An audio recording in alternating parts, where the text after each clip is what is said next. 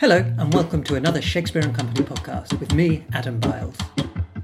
We've got something really special for you today. A couple of weeks ago I was joined in the reading library by two dear friends of the bookshop, poets Kartika Nair and Marilyn Hacker. As a means not only to get through confinement, but also to meet it face on, Marilyn and Kartika began writing renga, a collaborative form of Japanese poetry, to each other, building up a beautiful and compelling body of work that engages with both the micro and the macro of this unprecedented moment. This meeting was the first time that these close friends had been in the same room as each other for several months, and their readings ring with the sorrow of separation, but also the joy of rediscovery. I think you'll agree that the result is quite beautiful. For regular listeners to this podcast, as well as admirers of poetry everywhere, Kartika and Marilyn will need little introduction. But, nevertheless, you can find full biographies from both of them in the show notes. You can also find their books in our shop and online store, including Kartika's Until the Lions, recently published in a beautiful US edition by Archipelago Books, and Marilyn's extraordinary Blazons, New and Selected Poems, 2000 to 2018. While you're on our site, www.shakespeareandcompany.com, why not browse our book boxes and gifts, which we ship from Paris to wherever you are in the world. One final thing before I hand you over to our poets. The music you'll hear during the recording was drifting in from our piano room. We considered asking the unknown musician to pause while we recorded, but they were so skilled and the atmosphere they created by their playing was so magical that we decided to put our trust in the mixing desk of synchronicity. It didn't disappoint. I'd like to thank that musician, whoever they might have been. I'll be back at the end, but now sit back, close your eyes and drink in the poetry of Kartika Nair and Marilyn Hacker.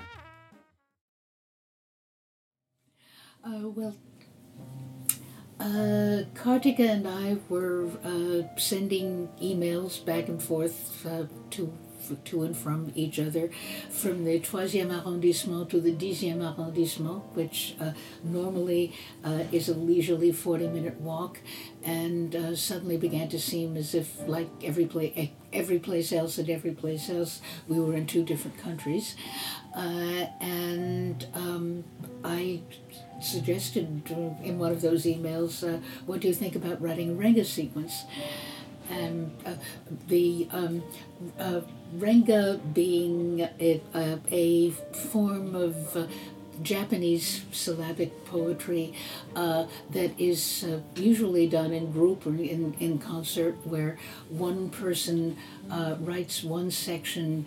It's usually a 3-line, 2-line, 3-line, 2-line with a syllable count, and then the second person picks up a word or an idea in the last line of the poem that her or his partners sent to them, and writes one that starts with that. Usually, often, this was done in a rather party atmosphere, with all the people involved being in the same room and passing papers around or scrolls around to each other, going around the room. But in this case, it was going to have to be done at a distance, and email was going to take the place of papers. But it seemed like an appropriate idea for the situation, and something that we might both enjoy doing. And Kartika said yes. I'd only add that sometimes there are length variations, both traditionally in the Japanese renga and in ours, where instead of it being 10 lines, there's an extra 5 lines, an extra 3 and 2 added, which would explain that why some of these might sound a bit longer than most of them. So yes, there are always multiples of 5 lines, yes, with syllabic counts of 5, 7, 5, 7, 7, and we varied between 10 lines and 15 lines generally. And it started on the 29th of It March. started on the 29th of March and has been going on until well, it's my turn to do the next one, and Kartika sent me hers. I forget whether it was this morning or last Yesterday, night. yes. Well, shortly after midnight, so I think it qualifies as today. All right.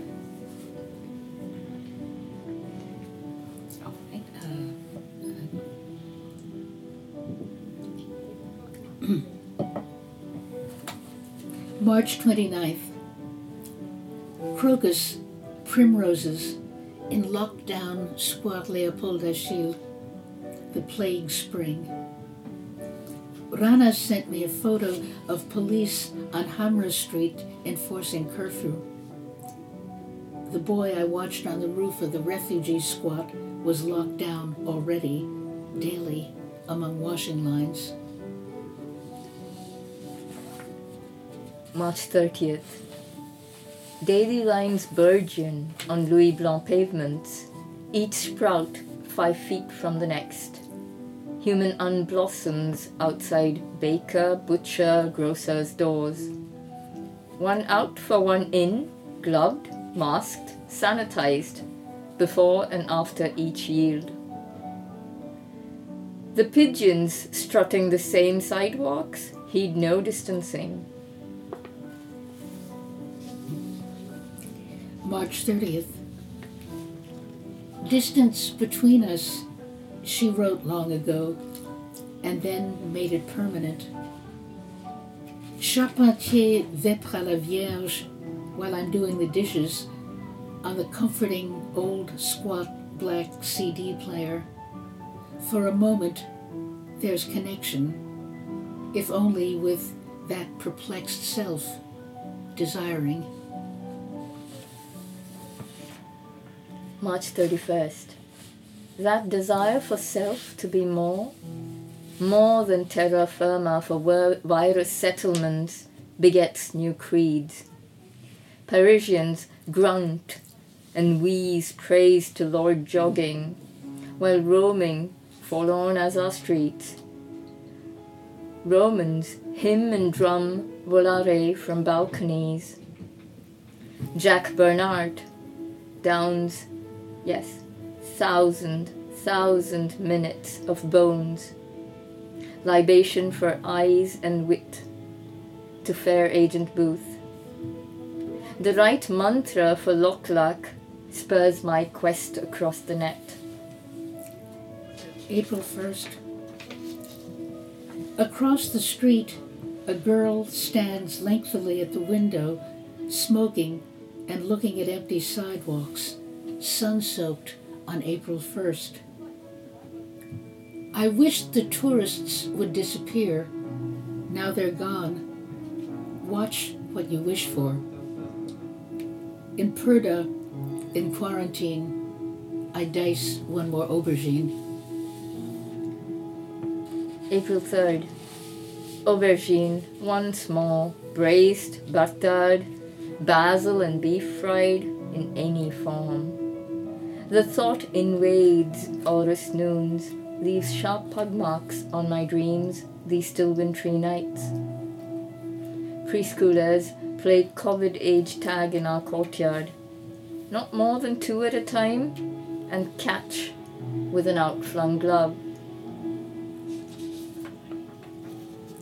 April 3rd. We drove out to the place they called Karantina, where crews of ships from Europe once waited 40 days to be declared plague-free. Desolate still, but in a lonely high-rise, in a vast gallery, the 90-year-old painter's new gouaches, texts, tapestries.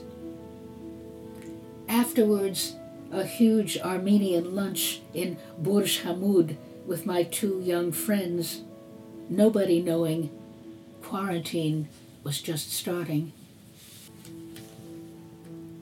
April 4th. Bedlam just started here. N writes from New Delhi's migrant worker camps. How will they lock down millions who have neither doors nor roof? millions who must walk many moons to reach a home to self-isolate. Prime Minister Modi bids his nation to light candles.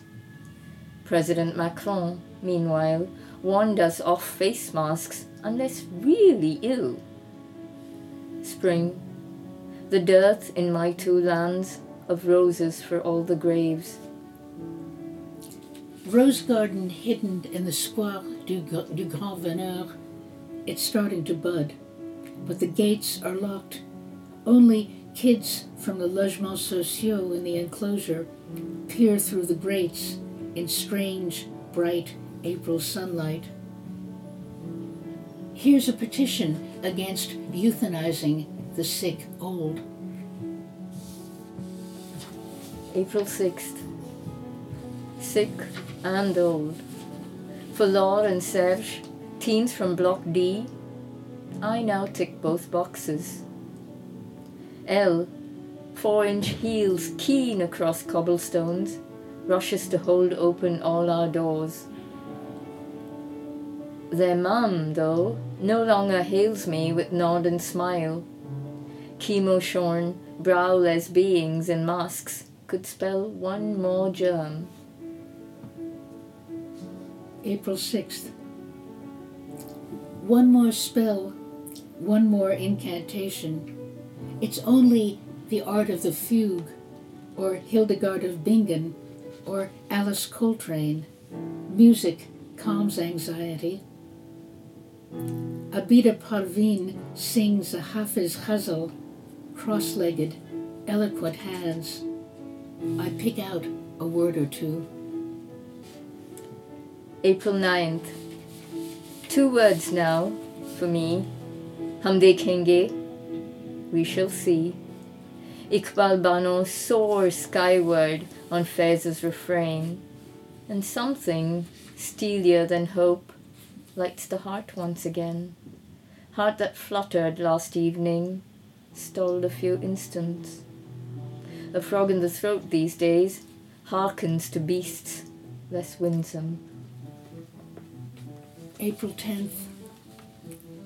Ego, clawing beast, with or without our selfhood, beasts try to survive, as does each isolate I, newly dispensable or in the equation. Lock up these, those forever, then open the doors. I open late windows on unnatural, bright April. April 13th. Bright as this April. Isa, flushed after cycling from Pontin, risking dour fines we none can afford, brings me dorayaki, homemade, with sweet red beans crushed and flour ground by Nico, who'd foraged for weeks. Balm for my bile-deluged gut, swaddling for sleep-deprived dreams. Wajdi Mouad writes to his infant unknowing son, Quoi dire de plus urgent que l'amour? Sometimes pancakes will do just as well. April 14th. Pancakes, not huîtres, phone calls, texts instead of wine-flavored exchanges in the public privacy of a cafe. Sautéed snow peas, shallots, chicken, wine anyway, but for one. Yesterday's bread, a departing moon above roof dormers, now my horizon.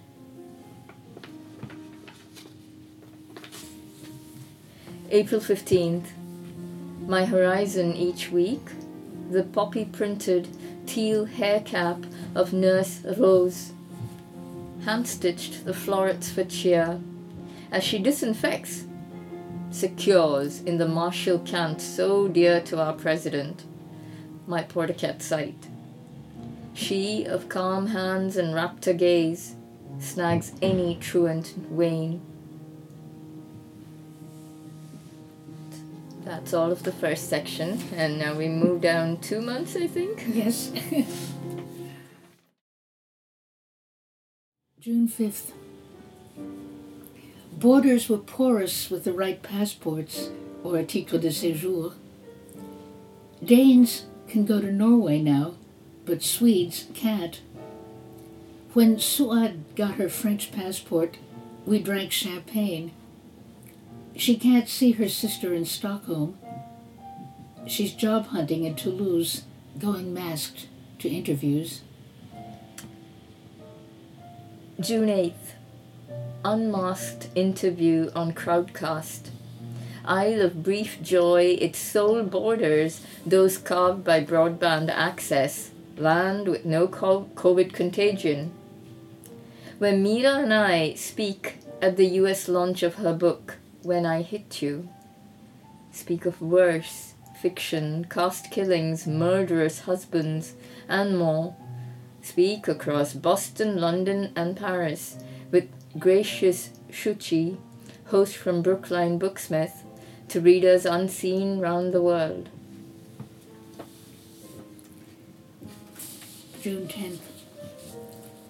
From around the world, Lebanese expats are flown back to Al-Watan, Moscow, Rio, Montreal, Paris, bringing the virus to their homecomings. In the Beirut or the Bekaa, numbers leap. Katya wrote to me a month ago, "Our epidemic's over." I know she follows the news. Cafes reopened anyway, and creches. As for the money changers, were their counters ever closed?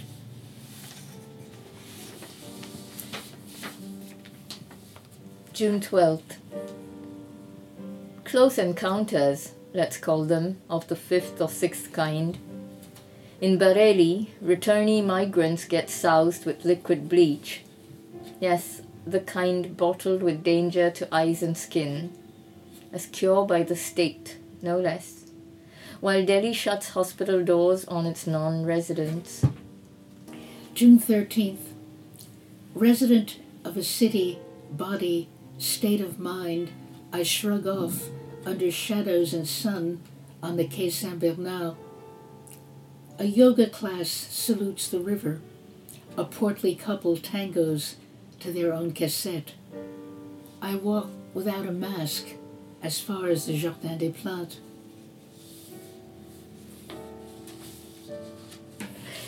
June 15th. Assemblage, as far as the eye can feed. Lychee, melon, mint, mango, mocha, peach. Carte de sorbet and ice, glimmer and curtsy, preen, swirl in their trays to carouse with me. Isa and Nico, plotters of my first sortie outside home and hospital.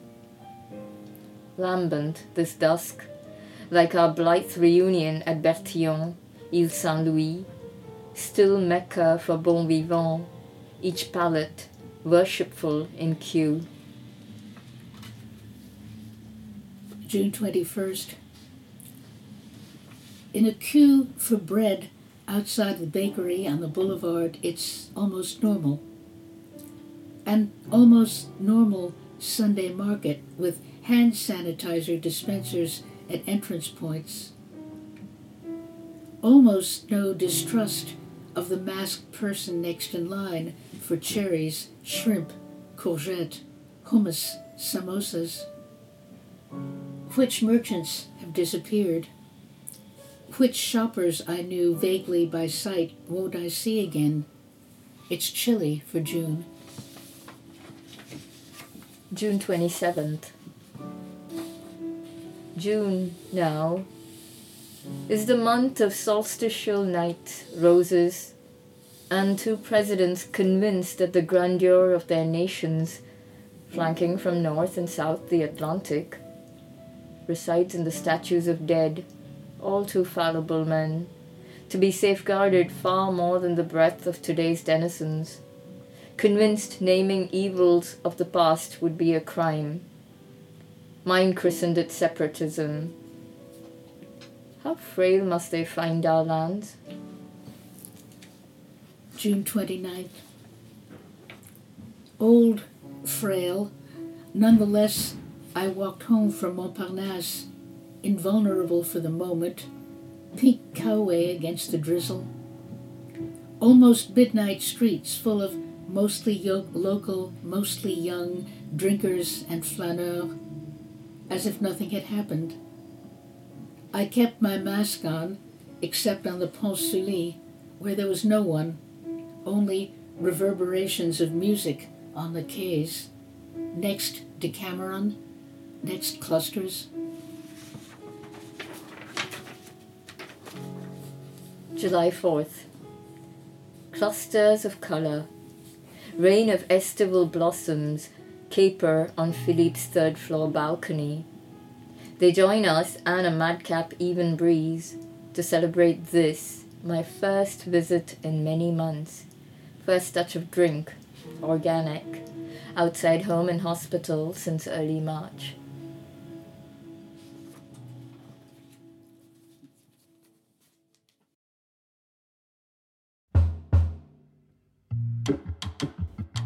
This has been the Shakespeare & Company podcast with Kartika Nair, Marilyn Hacker and me, Adam Biles. If you'd like to see a video of some of these readings, keep an eye on the social media of the Bengaluru Poetry Festival, who'll be publishing one in the coming days. We'll be back soon with another podcast, but until then I'd like to thank Kartika and Marilyn for their reading, Alex Fryman for the intro and outro music available on his brilliant album Play It Gentle, and of course all of you for listening.